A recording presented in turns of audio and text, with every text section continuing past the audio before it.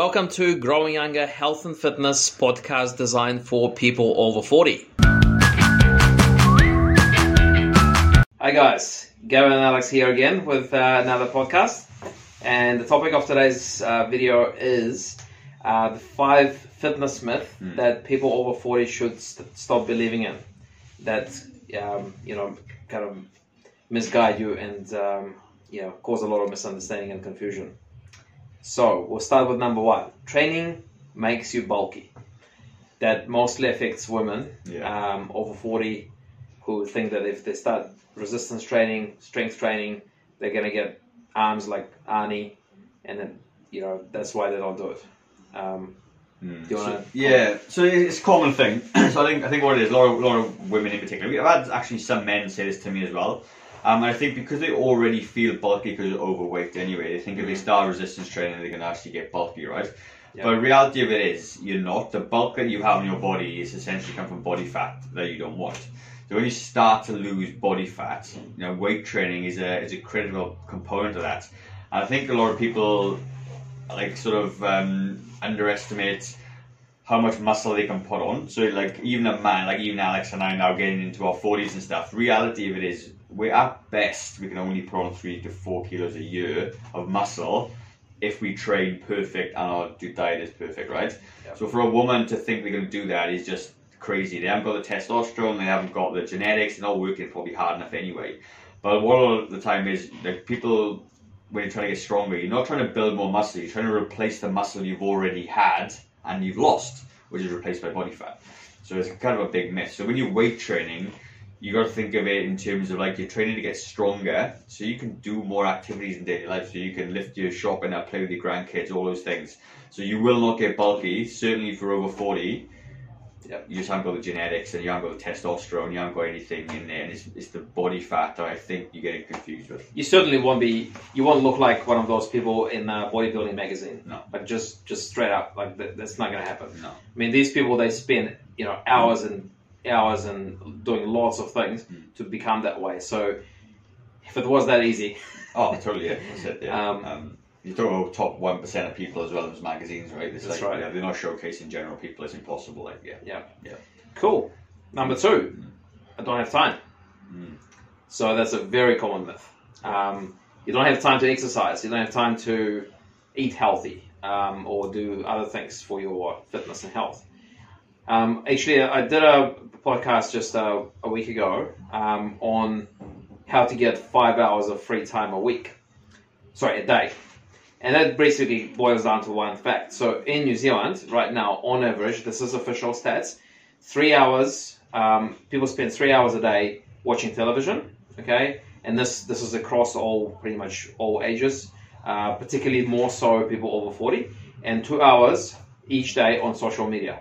So 5 hours of total a day, okay? Now, I'm not saying this is 5 hours for you. It might be, maybe a little bit more television or a little bit less television and more social media, or maybe some other stuff, browsing the internet or whatever else.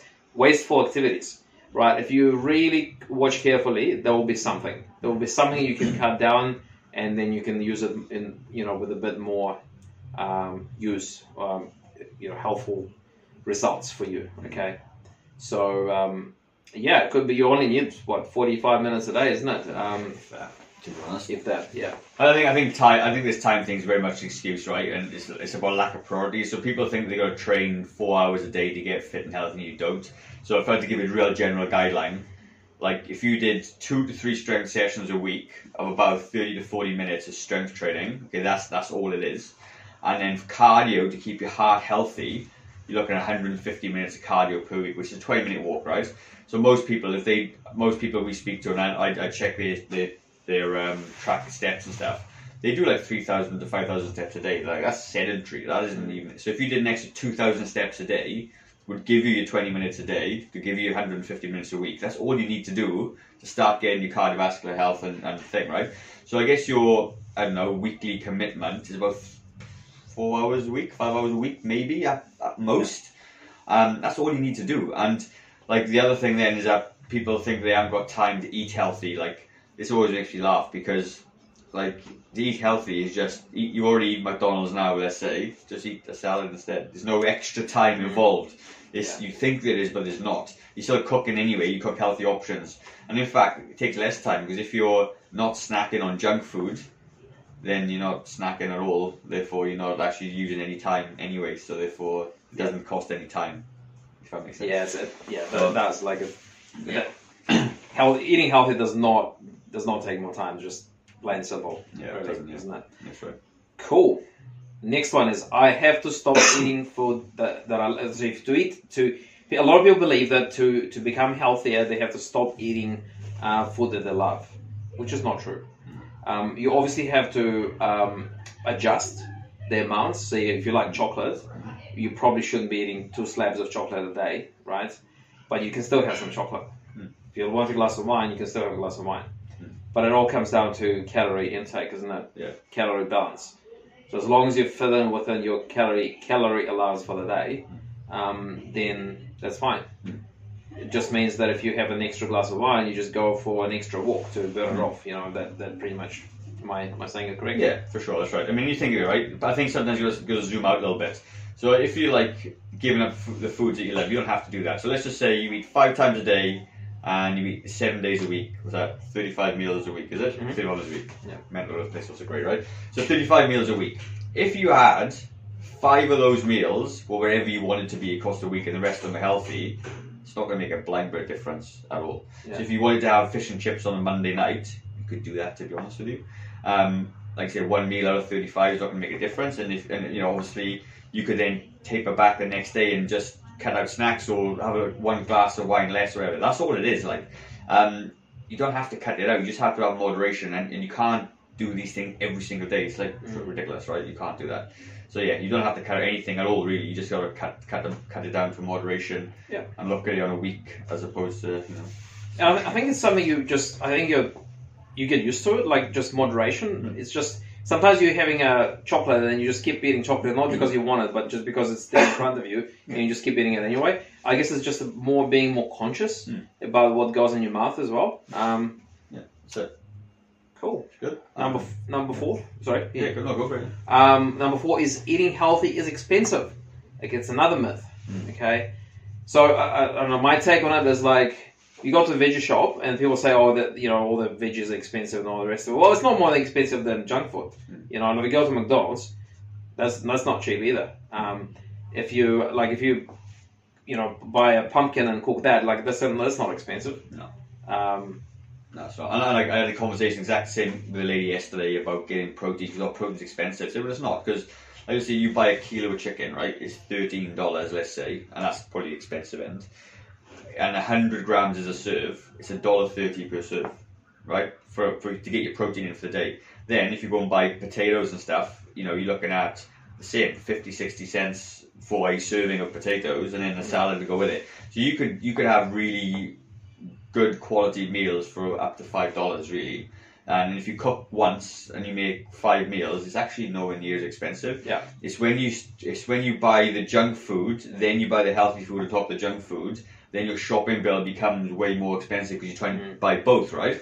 But if you got rid of some of that junk food and replace it with some of the healthy food and frozen berries and frozen veggies and stuff and protein, whatever, it's actually not excuse me.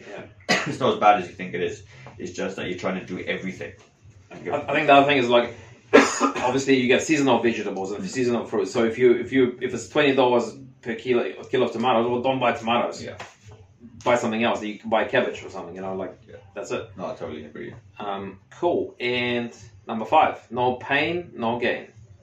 It mainly refers to the fact that people think that if they go to the gym, they're gonna get really sore. Every time they go to the gym, they're gonna end up pretty much spinning in bed the next day because they're in so much pain, which is not true. And as a physio, I can testify to that. If you overdo it, particularly the first time, you can end up in pain for maybe 2 or 3 days, but that's because you've overdone it. Okay. Now, our job as coaches, as people who look after and guide you through that process of training, is to give you the right amount of exercise so that you don't end up being injured. Okay, and yes, you can still get a little bit sore like the following couple of days, but it's not as bad as you think. And also, the more you do it after each consecutive training session, you get fitter, you get healthier, you get stronger. So therefore, after a few sessions, you shouldn't really be getting sore at all. No, that's true. And I think there's something called progressive overload that trainers use, right? It just means do a little bit more than you did last week. So you just progressively overload to get stronger. So if you did 10 kilos of dumbbell curls this week for 10 reps, the next week you do 10 kilos of dumbbells for 11 reps. It's just one extra. And if you gradually increase your workouts like that, with a 1 extra squat, 2 extra squats, whatever that is, you progressively gently overload the muscles to get stronger. And I think in common terms, Instagram, Facebook, and all that stuff, no pain, no gain, it's become a bit of a flex that I work so hard and whatever. It's actually there's a point of diminishing returns after that anyway, in terms of overtraining and not enjoying it. And all those things happen, it's actually more negative. Whereas if you go into something with a bit more conservative approach and think of it as a long game and gently pushing the boundaries a little bit, you should never really be sore. The problem with guidance and taking little increments, little baby steps, you shouldn't have to be in pain at all. Simple as that. But when was the last time you got sore from training? Yeah. Really sore? You sore now? I kill myself in the gym, but that's not a. I'm not I guess the typical. Yeah.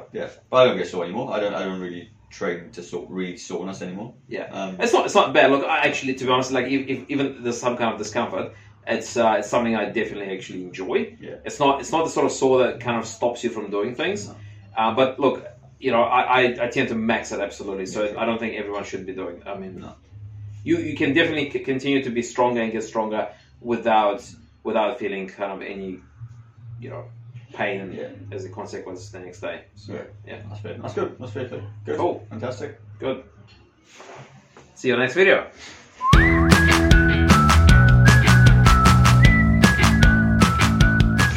Okay guys, so I hope you found the podcast of value. If you did and you're struggling with your own health and fitness journey, there's a link in the description for a free discovery call with me.